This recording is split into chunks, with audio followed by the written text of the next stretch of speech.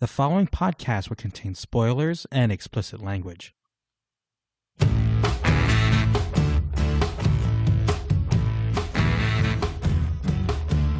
Welcome back to the Other Wrestling Show. 2 weeks in a row where I'm going to call that a streak.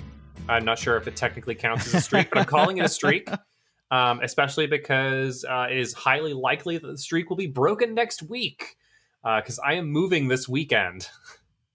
It's been a month of moving. I pretty much just got unpacked in like the last few days. So, Joel, I don't envy you. Moving sucks. Yeah, oh well, fuck it. Let's do a show. I'm Joel, this is Mike, and we're going to talk about tonight's episode of Dynamite in brief, and then we're going to have a quick conversation about Forbidden Door, and then I'm going to bed because I have to be up at 5:30 tomorrow. So yeah, I'm using the lightning round drop as a mentality, Joel, that we get through this fucking show. All right, let's do it. Lightning round. Yo, Christian Cage, mega heel, kind of pulling in a little MJF. Your dad is dead on us. This was fantastic. I've been clamoring for heel Christian for a while, and I was a little confused at first because he explained that he did this because he was still upset about a battle royal from a year ago. I'm like, that seems petty, but then as it went on, I'm like, oh, okay, that is what Christian's gonna be. He's gonna be this petty heel. He basically is Big Money Matt, but a better talker, talking about how he's in it for the money and all this stuff. I thought this was excellent, just like classic heel promo, kind of touching all the bases you want from a heel. Joel, what'd you think of Christian's kind of explanation tonight on Dynamite? So, I mean, this was kind of the like Family Guy joke of heel promos, and I mean that in a good way, in that he just kept repeating variations of the same heel mentality over and over again. And it's like, it's great. And then it's like, okay, but he keeps saying the same thing, but then he keeps saying the same thing. And then it's great again. And I thought this promo was really fun. I couldn't believe the length that it went on for and just continued to get worse and worse and worse in terms of the things he was saying. And like the crowd just got more and more upset with him, and like absolute masterclass. Like, yeah, he had the crowd in the palm of his hand for this entire segment. And it's funny because my new apartment, like my girlfriend, she has like an office space down at the end of the hall, and my room's at the other end of the hall for, you know, recording and whatnot. And she just hears me say, "Oh fuck," come all the way on the opposite side of the apartment when Christian dropped a line about your dad is dead. You have a dad, but he's dead. And it's a good thing he's dead because he'd be ashamed of you. Like, so that's like 4 levels in 4 lines of like, just it's bad. It's worse. It can get worse. It's worse. It's amazing too, because we haven't really seen heel Christian like this since the Randy Orton feud. That was really kind of like, for me, the peak of his heelness, of his powers. So it's kind of nice seeing him back in this element. And then it kind of got a little interesting at the end when Luchasaurus came out and he was about to beat the shit out of Christian. And I think he said, "Remember what happened to Marco?" Like, I'm kind of curious what this is going to mean. I think he's going to try to pin Marco's disappearance on Jungle Boy. Maybe. That it was Jungle Boy's fault. And I hope this means we get some more Marco. Maybe Marco can come and do a spot where he gets just destroyed by Christian and his new Tyson Tomko, Luchasaurus. You know, however this goes down, I am intrigued. I think this promo accomplished a lot of things. But in the spirit of true lightning round, as much as you would love to gush about Christian Cage, we must move on. We need to move on. And I want to talk about the show open. We had Bryan Danielson come out and hype up the crowd, talk about what's coming up on the pay-per-view, talk about what's coming up with Blood and Guts next week, and then reveal what a lot of us have been suspecting for a little while that he's hurt and unable to compete at either of those events.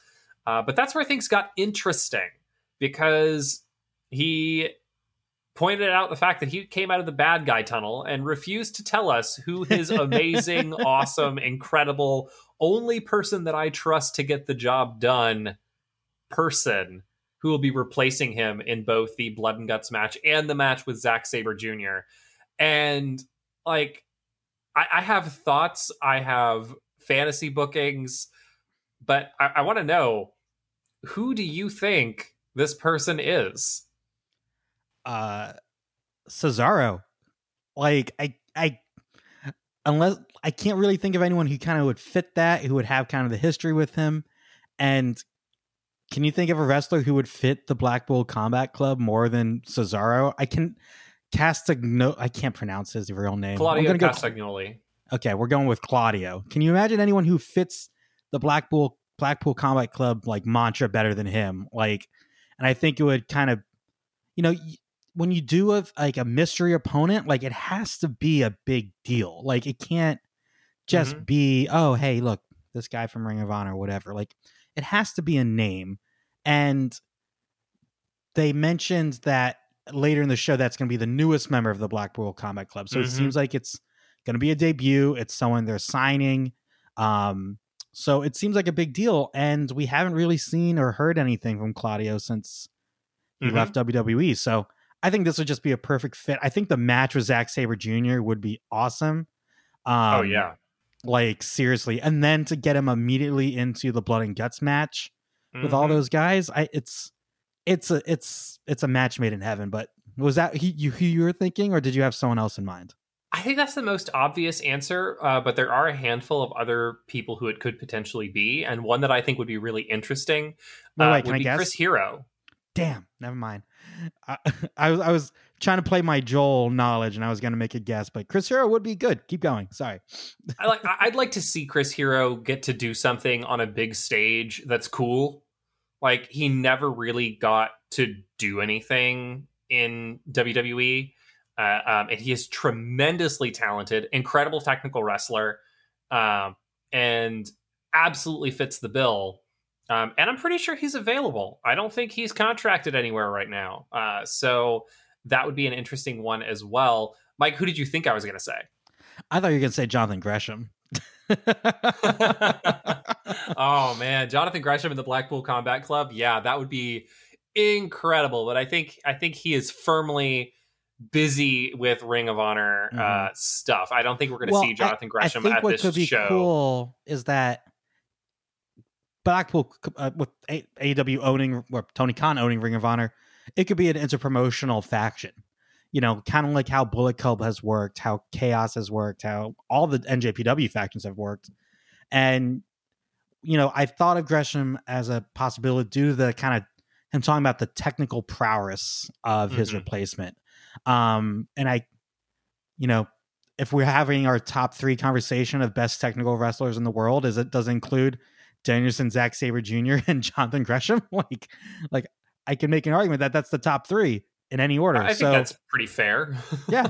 So I think that it could be a great, even if it's just for these 2 matches. Because obviously there's not really much going on with Ring of Honor right now. We know he's under contract. We know he's going to be part of the new Ring of Honor, whenever that will be. But yeah, I think that it's going to be fun. I think whoever is in this match, Zack Sabre Jr. is one of the most unique wrestlers in the world, which is how he moves, how he transitions, holds, and everything.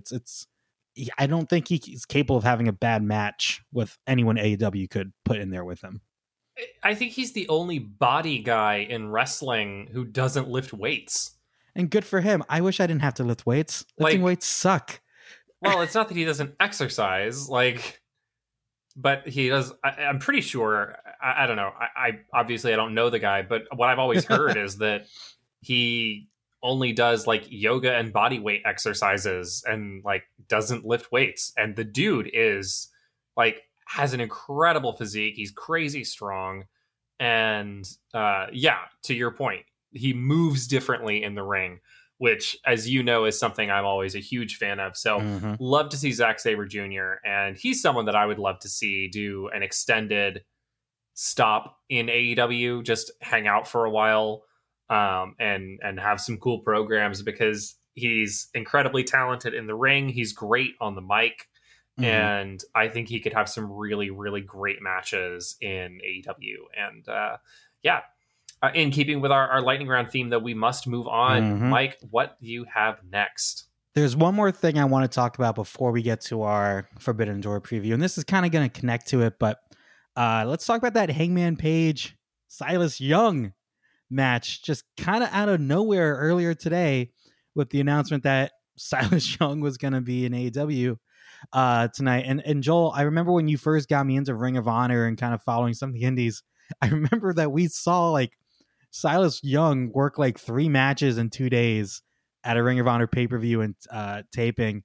And this guy is awesome. He's such a great wrestler. He also looks to be in really good shape too. Some of the stuff he was doing tonight, like I didn't know he was capable of doing the pinning out of the bridge, thing. So yeah, just this was a really fun match. I think we might even seen Hangman Page and him wrestle at one of those shows. Like that might have been quite possible. The match that I remember is his match with Jay Lethal, that we saw. And that was the match where Jay Lethal ended up getting, I forget exactly how it went down, but the Beer City Bruiser put a keg on Jay Lethal, and then Silas Young does splash onto it or something.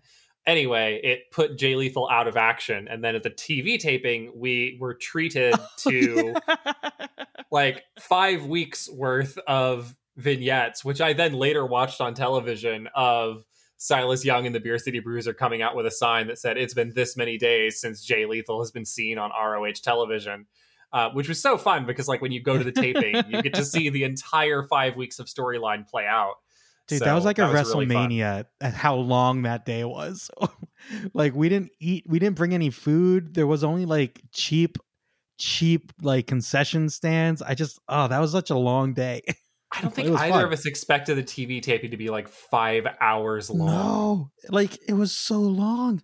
Anywho, how this connects to the Forbidden Door is that after the match, Adam Cole and Jay White started beating down on Hangman Page, and Joel, the coins dropped.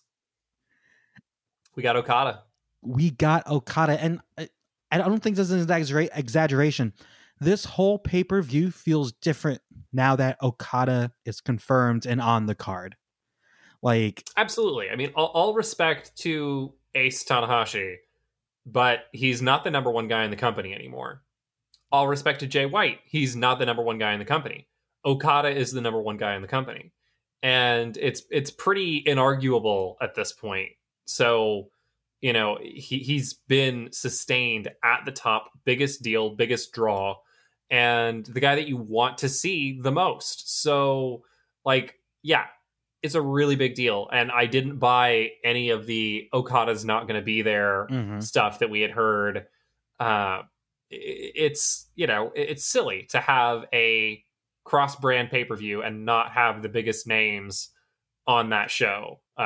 So yeah, really exciting. And then we got the announcement later on that this is going to be a fatal 4-way match for the IWGP Heavyweight Championship. Holy shit. Yeah.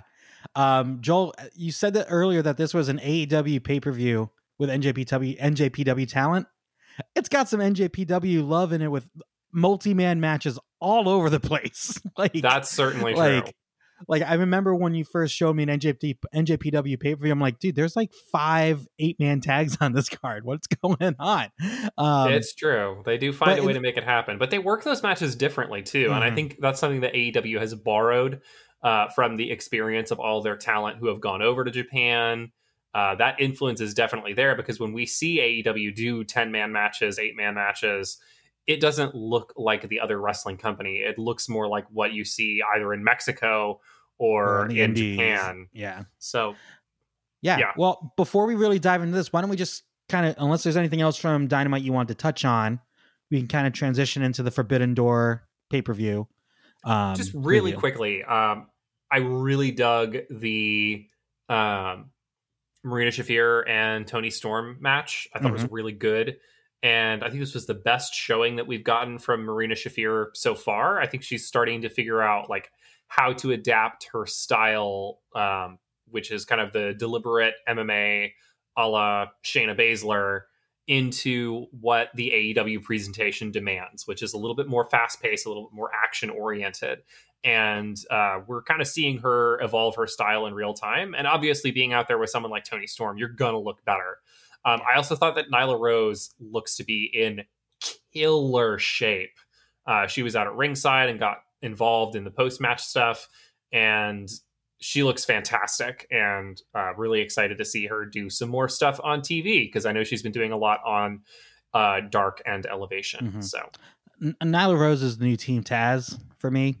She's never going to win anything until something happens. Like it's hard more like to take the Big Show, right? Maybe the Big Show, but Because the Big Show also didn't very rarely won big matches. But he always could, right? Like the Big Show is somebody who you could have them win at any given time, and we saw that over the years, where it's like, oh, Big Show is going to randomly win the U.S. Championship, or Big Show is going to randomly win the Heavyweight Championship, and these things happen. And it's, often was a transitional thing, and he would drop the belt later on, but it had some memorable runs in there too. And I think Nyla Rose is more in that category in how she's been used thus far in AEW. And with Shafir, I feel like she kind of needs to be like a muscle, a lackey right now. Because man, if you want to talk about like fans reacting to things, there was no reaction for Shafir when she came out. And it's been like that pretty much every time she's been on TV, unfortunately. And I'm not hating on her. It's just more the fact that, like, once again, like, we're seeing her very rarely on television, and then they present her in these big matches on TV. We're like, why are we supposed to care about her? And at least tonight the match was good. But like her match with Jade, I'm like, I really don't even care about this at the moment. Like, you have to give us a reason to care. Match. I know you did. It wasn't bad, but you have to give us a reason to care about Shafir. And I think, teaming her with Nyla Rose is probably a good plan, especially if there's no Vicky screaming at us, because Nyla can talk. Nyla is, like you said, she's the Big Show, which is a credible threat to anyone on the roster. Maybe they won't win, but credible threat. You just have to give us a reason to care about her and like to get invested. And right now it's just hard because they're not really giving us anything outside of the ring to work with. And this is wrestling. You got to have something outside the ring. Well, way to take me trying to be positive about something and sorry, turn it into a bitch session. No, I feel like they're putting her in a position where it's almost a zero, like it's a lose-lose situation for her. Because like she's not getting a reaction from the crowd when she comes out. That alone can prevent I think her people music from has got to caring about go. I think that definitely hurts. Like the strings are kind of cool, but like if we don't already care about somebody, that's not going to make you hyped up. It's not going to get a reaction, and it's something that's so like non-specific that you forget whose music it is until you see the name on the Tron. It's not like Wardlow's symphony that he comes out. Not Wardlow. Frick. NXT UK main roster. They changed his name to something dumb. Who am I thinking of? Walter. Walter.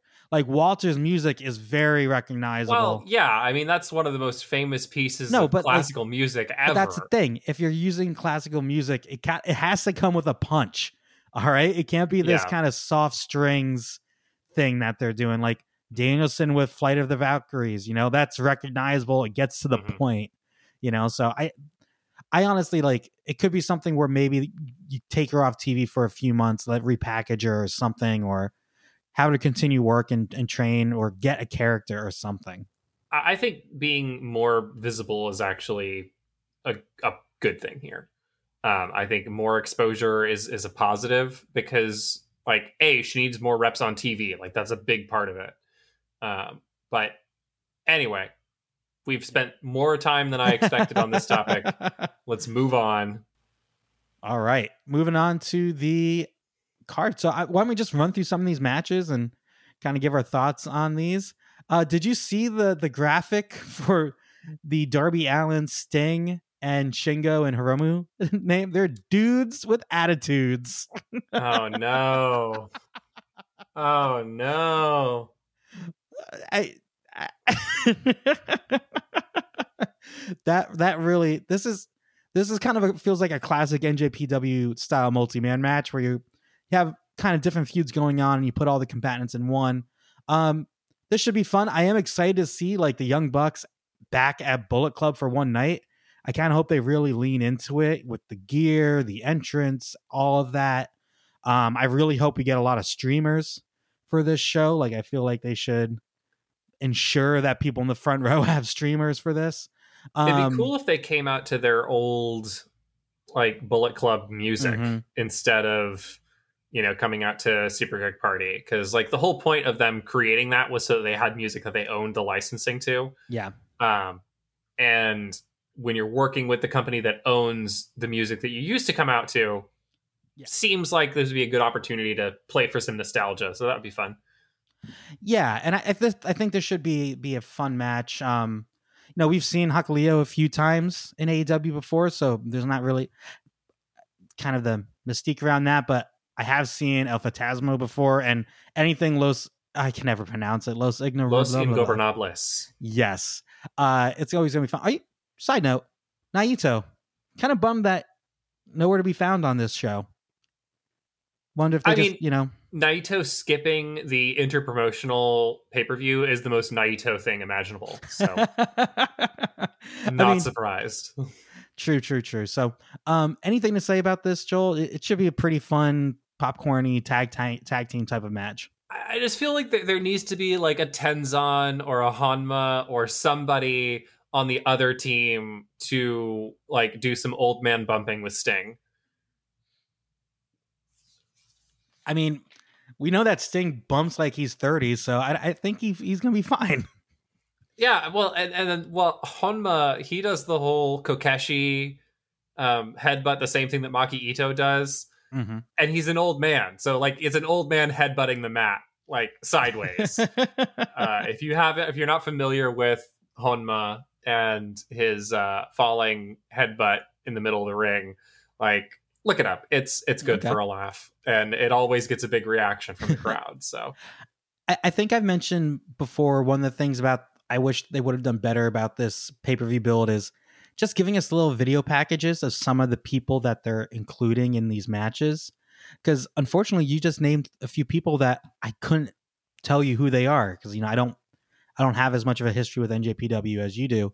And just some sort of like intro to, like, doing a Taz session where he breaks down some of these guys, I think could be very helpful. Even if it's not on TV, just throw them on Twitter, throw them on YouTube.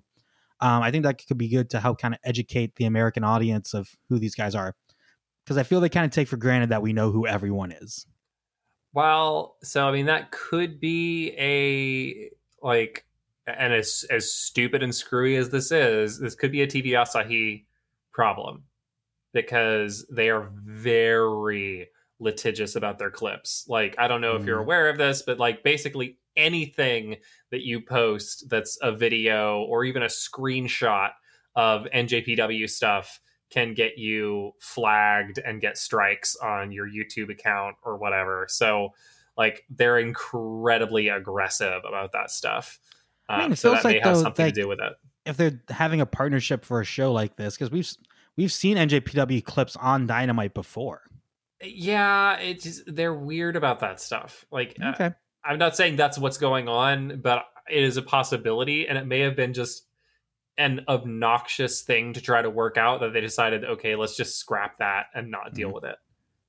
Yeah. Also, most of the clips that they've shown have been from like DDT and All Japan and non-NJPW Japanese wrestling. Well, that's annoying. All right, well, let's move on. We already kind of talked about Zack Sabre Jr. versus the opponent of Danielson's choosing, so I think we can kind of skip that one for now. I'm really interested in this 3-way winner takes all tag team match between FTR, United Empire, and Roppongi Vice. Just the talent in this match is off the charts, dude. Mm-hmm. The one person in this match I don't know much about is Great O'Khan. Mm-hmm. We just knew he That's his fell in name, love with all right? the stuff in Las Vegas, right? Yeah, Great O'Khan. Yeah. He is a newer person on the roster, not someone that I'm familiar with from when I was watching New Japan years ago.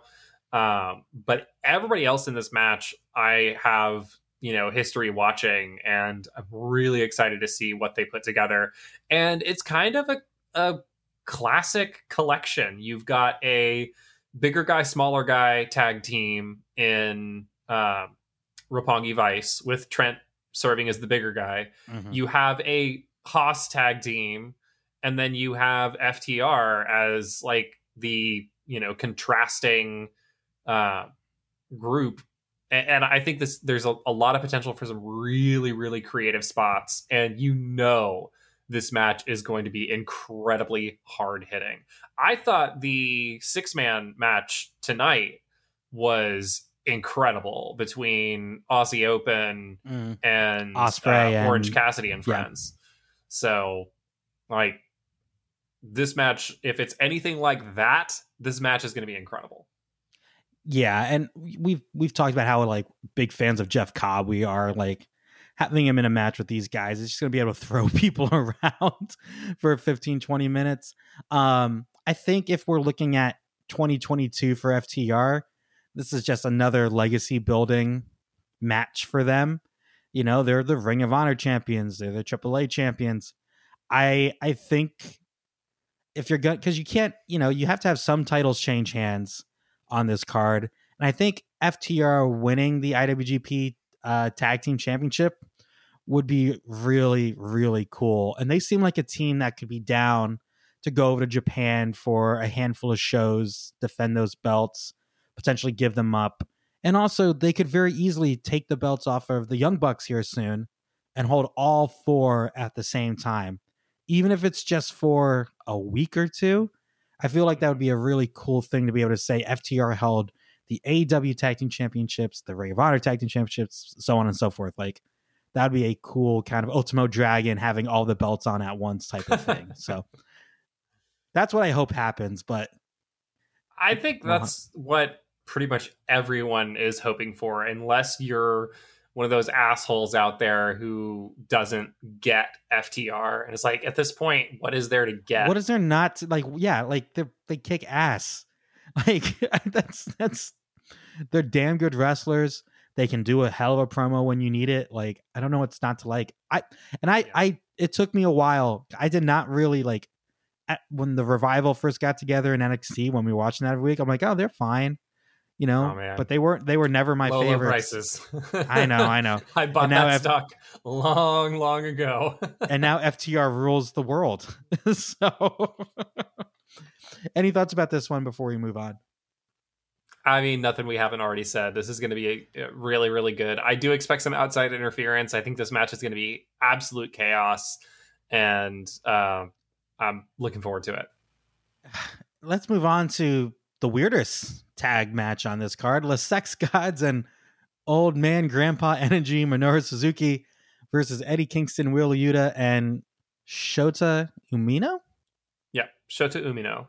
Okay. One, was that brawl at the end of the tonight's show really necessary? Is anything necessary in pro wrestling? I mean, I just felt like it was so weird because not only were they just fighting outside the ring, like I'm pretty sure Will Yuta got like a thing of popcorn put on his head, but just for Moxley and Tanahashi to just awkwardly stand there poking each other in the chest, it was really that was weird. My favorite part. That was my favorite part of it. It was like, we are above this. This that is happening all around us. We are not a part of this. We are not going to acknowledge this. This has nothing to do with us. We are here doing our thing, and everybody else can fuck off. But thing is, Moxley is involved with all of that. Like, he's been... No, but he's not in the match. He's That's singularly true. focused on Tanahashi right now. Okay, and that's a good thing. So I think, and we were texting about this earlier, and I'm still on the different flavors of ice cream track with this segment. It's not for me, but it's fine. Mm-hmm. I don't think it was like objectively bad segment, just not what I like. And I know there are people out there who love that shit. So, you know, give the people what they want. I'm not always the people. That's fine. Yes. um I think this match is going to be fine. You know, anytime I get to see Suzuki in the ring is a positive. I think I've said this on the pod. He's the scariest wrestler in the world. Like, he is so fucking scary. Like, and you know what? Like, I'm Filipino. You know, I have small, short Asian uncles. Like, he reminds me of all my Asian great uncles when I was a kid. And you knew not to mess with fucking my tios, man. My tios. You don't fuck with them. So, I think I found like the reason for my Suzuki fear. But he's so fun. And I don't know much about Shota, but I know that he's worked with Moxley a bit during his so first when Mox NGPW first run. when Mox first went over, he had a match where he just beat the shit out of Shota Umino and then like picked him up and carried him backstage and cut a promo with like a dazed and you know, browbeaten Umino like draped over his shoulders, and he would occasionally like hold the mic up to Umino, who wouldn't say anything, and then Moxley would carry on with his promo. And he kind of adopted him as like his young boy for the rest of his time in the G1 and stuff. So it was a really fun thing during a really fun G1. So like that's really cool. I'm glad that they're tying back around to that, and I'm excited to see like how he has developed. Because he was a young boy then, and he's not anymore. And the spot that they put him in, where they had him run out during this brawl, was a big spot. So I think that is telling as to how he's gone up in the estimation of fans and management alike. So I'm interested to see. For sure. Also, side note, you know how they do foreign excursions in NJPW? Yeah. I feel like AEW would be perfect way to like, hey, send some guys over here as part of this excursion program. I'm really hoping that this pay-per-view and the kind of crossovers that they've been doing are a way of kind of testing the waters and also mending fences a little bit, because I do think there was some hurt feelings from Omega leaving and like the way all of that went down. And you know, it's odd to me that there haven't to date been, I mean, I guess there wasn't much of an opportunity before the pandemic. But it does seem like it could happen now. And also AEW is a bit more established, but yeah, it's less risky, I would love to see that. Yeah. So let's move on. Let's go to, I'm not going through the order that's on the thing here. Let's go to Ospreay versus Orange Cassidy for the IWGP United States Heavyweight Championship. We mentioned earlier about the 6-man tag tonight. That was such a fun match.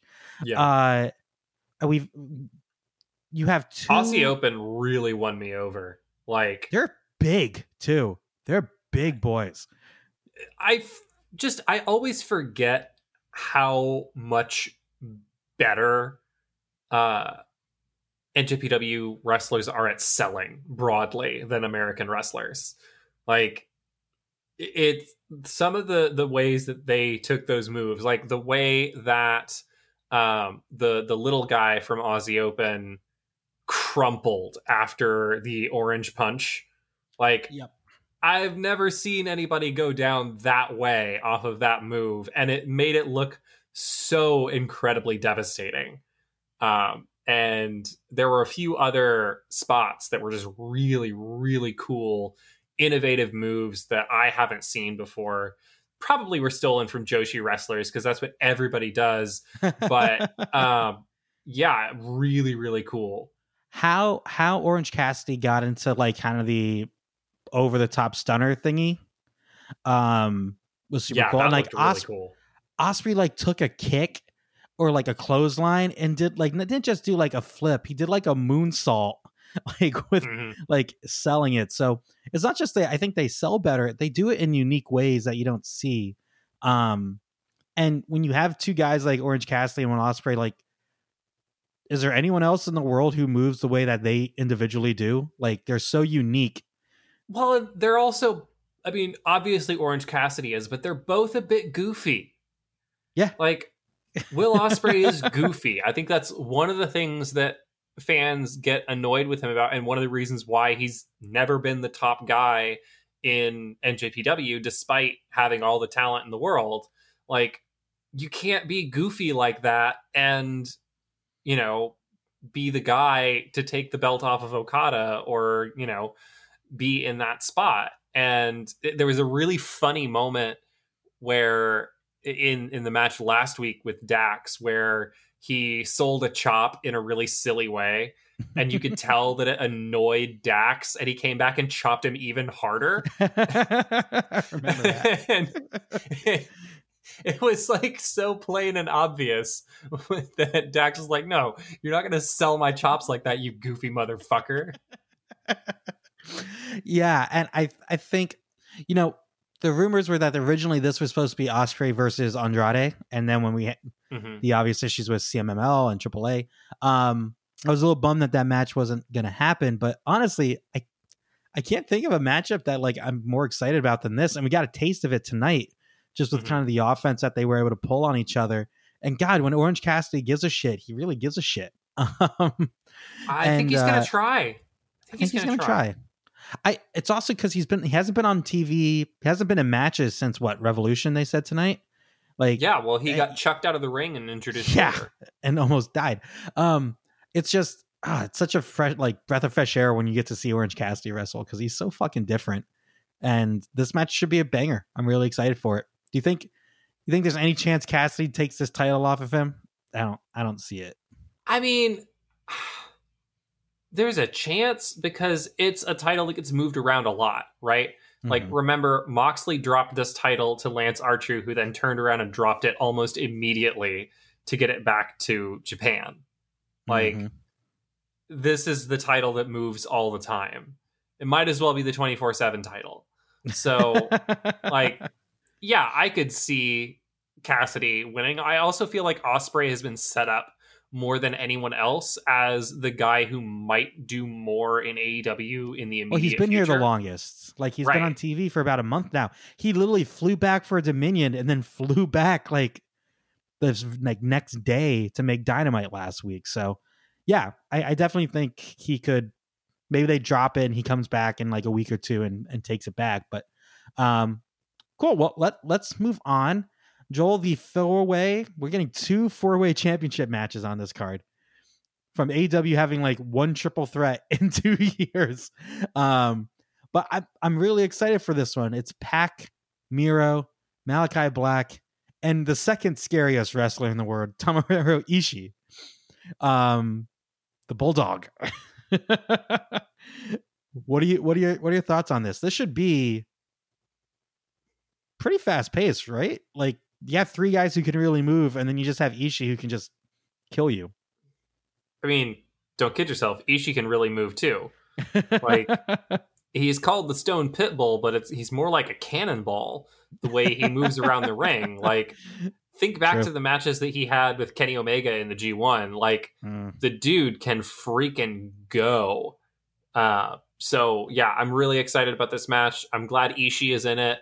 He's one of my favorites from New Japan, so I'm excited to see him in this match.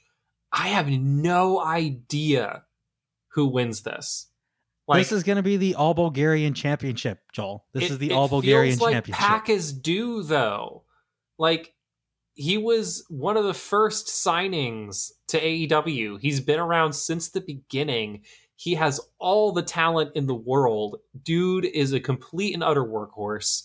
And he hasn't sniffed gold since being in AEW. I was going to pick Pac until Miro's promo tonight. Like, it's just so good. Everything he does is gold. So I think of the 3 AEW guys, you really can't go wrong. I don't think Malachi Black and the House of Black really needs a title at the moment. I also think Malachi Black could be a challenger for CM Punk once he's healthy, as like, you're not dropping the title of this guy, but you're going to get a great match and a great story from these two. So I really think it comes down to Pac or Miro, and honestly, you can't go wrong with either of them. They're both like, yeah. So cool. Let's move on. Let's touch on the Thunder Rosa versus Tony Storm for the AEW Women's World Championship. I don't know if there's really a lot to say here because we've talked about it last week, but this should be a banger of a match. We both kind of talked about the possibility that Thunder Rosa could drop the belt to Tony in this match, and honestly, I think I'm fine either way. You know, I'm not really worried about Tony taking this L if she does lose because it just feels different with her booking. She's getting put in big spots constantly. And if Thunder Rosa loses, you know, I don't think that's a bad thing because I think, you know, as a babyface, she can easily feud with any heel in this company and get something great out of it. So, yeah, they added a little bit of intrigue tonight with the post-match stuff after Tony Storm beat Marina Shafir and having Thunder Rosa come out to make the save and then ending in a spot where Tony Storm was holding the belt and kind of they had a little stare down. Mm-hmm. I enjoyed that. And it's a rare like babyface match that feels kind of compelling. So I'm excited for this. I think it's going to be a really good match. And I'm glad we're not doing predictions because I got no clue on this one. Really, yeah, I could go either way. And this is a weird show, too, because like most of the matches are these like this might be the only one that's not like an interpromotional match. I think it is the only one that is not. So like, yeah, this has had just kind of a regular, normal AEW TV build. So, yeah. But yep, not really much to say. So let's move on here. Kind of trying to rush through the last 5-10 minutes of the show. Joel, it was announced that the IWGP World Heavyweight Championship match will be a fatal 4-way between Jay White, Kazuchika Okada, Hangman Adam Page, and Adam Cole. Fuck. Should this be the main event? Like, I know they're doing Tanahashi Moxley as the main event, but I kind of feel like this should be the main event. I mean, I think this is going to be the show stealer. You know, like these 4 guys, this level of talent. I would argue that all of them are at the absolute peak of their game right now.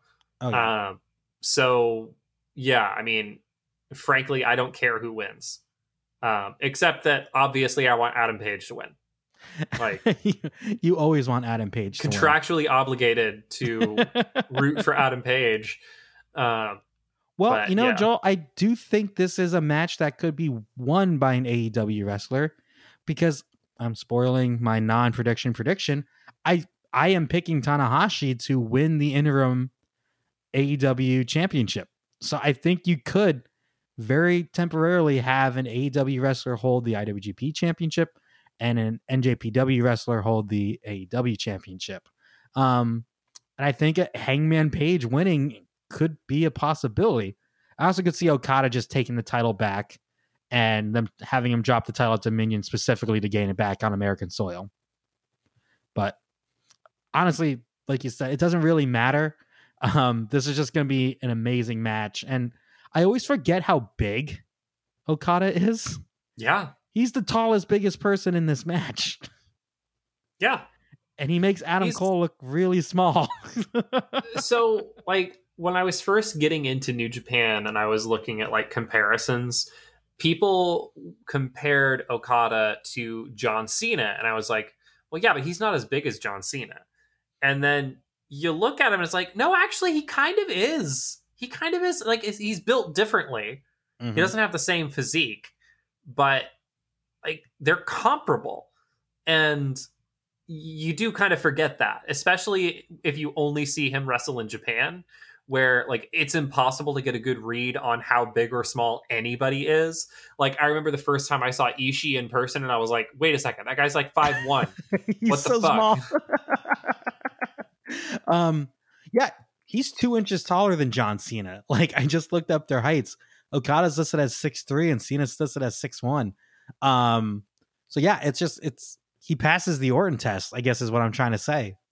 And yeah, I'm super excited for this match. And we mentioned earlier, like Okada being on the card is a big deal. Like it wouldn't have felt right if Okada wasn't on this show. And I really hope that Forbidden Door becomes an annual thing because man, they got to run back Omega Okada on American soil one time. It has to happen. Speaking of Omega, before we get to the title match, I feel like he's got to make some sort of appearance this weekend, right? just from his connection with NJPW and obviously being an EVP here. Also just his general fondness of Japan in general. Like, even if it's not in character, he just like comes out, waves to the crowd or kicks off the show. Like, I feel like it'd be it'd be good for him, I think. So hopefully we get some Kenny Omega.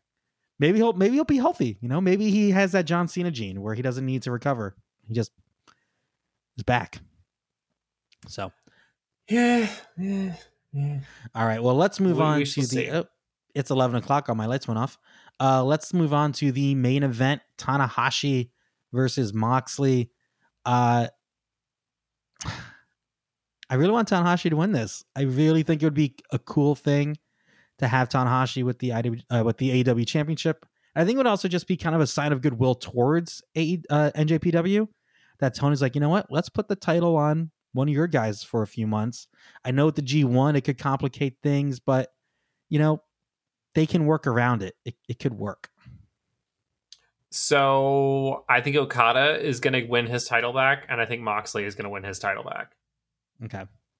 It's boring, but I think that's what's going to happen. Well, luckily we're not doing picks on this one because I'm going with the wild answers. The whole reason that Okada dropped the belt to Jay White was so Jay White could come over and promote Forbidden Door as the champion. Because I don't know to what degree Okada speaks English. True. And Jay White obviously is a native English speaker and is able to come over and cut amazing promos. So he's also been on TV, 3 straight weeks, Jay White? Like he's been on to AEW be here. television quite a lot because he was one of the first NJPW talents to show up. He showed up long before Forbidden Door was even announced. Yeah, no, that makes sense. Well, you know what? Luckily, we're not doing a picks prediction where you can hold it over me. I hope I'm wrong. But yeah, well, we're running long here. I thought we'd knock out a shorter episode. Just general thoughts on this pay-per-view as a whole before we get out of here. I'm stoked. I'm looking forward to it. Like I said, I'm moving on Saturday, so internet's supposed to get set up on Friday, so I will have internet at the new place, and I intend to watch. We'll see what happens. And if I'm not watching live, then I will have to figure out a time to watch it after the fact and catch up because, you know, this is a show I'm very excited about and looking forward to. I don't know how much is going to factor into like storylines moving forward. I do think there's a chance that we go back to business as usual once this is over with, maybe have a week of aftermath. And then after that, it's back to your regularly scheduled AEW television. I don't know how much this has been exciting the like non-wrestling nerd portions of the AEW fan base. But I mean, I'm part of the wrestling nerd faction, so I'm excited. So that's all I care about. Yeah, I kind of look at this as kind of a gift for the wrestling nerd because, you know, if you don't follow in NJP, a lot of wrestling fans also focus really on one brand.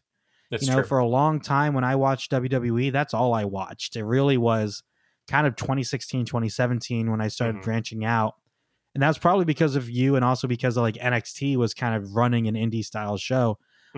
So for the wrestling nerds, this is kind of heaven, you know, and there was a lot of people who were kind of complaining about the build. And I had to keep reiterating, I'm like, dude, this is not about like the stories. This is a interpromotional match show where there's going to be moments. There's going to be cool matchups you never thought you would see. And that's it. Like, you don't have to read into the build. Like if this was Revolution and we had half the card not finalized until 4 days before the pay-per-view and a lot of the story like matches not really have any story basis, yeah, I would be a little concerned, to be a little upset. But the selling point of this pay-per-view is the fact that we're seeing Kazuchika Okada on American soil. We're seeing Ishii and Miro in a match. Like it's about the uniqueness of this, and that hasn't happened since WCW and NJPW worked together in the 90s. So regardless, this is a big deal, and I can't wait. I'm so excited. I I told Ann, like, we're going to the beach on Sunday. I'm like, we have to be back by like 7:00 so I can get ready for the Forbidden Door. So I can't wait. But Joel, let's get out of here. You can follow us on Facebook and Instagram at The Other Wrestling Show. You can follow us on Twitter at OWS_pod. You can email us at theotherwrestlingshow@gmail.com. You can find us on Spotify, TuneIn, Stitcher, Apple Podcasts. Anywhere you can get them, we're there. Give us a like, give us a follow. And Joel, anything to say before you go to sleep? Because you look exhausted, my man. Join the Dark Order. Join the Dark Order. Remember, everybody, life's a work. Duck the clothesline. And happy wrestling.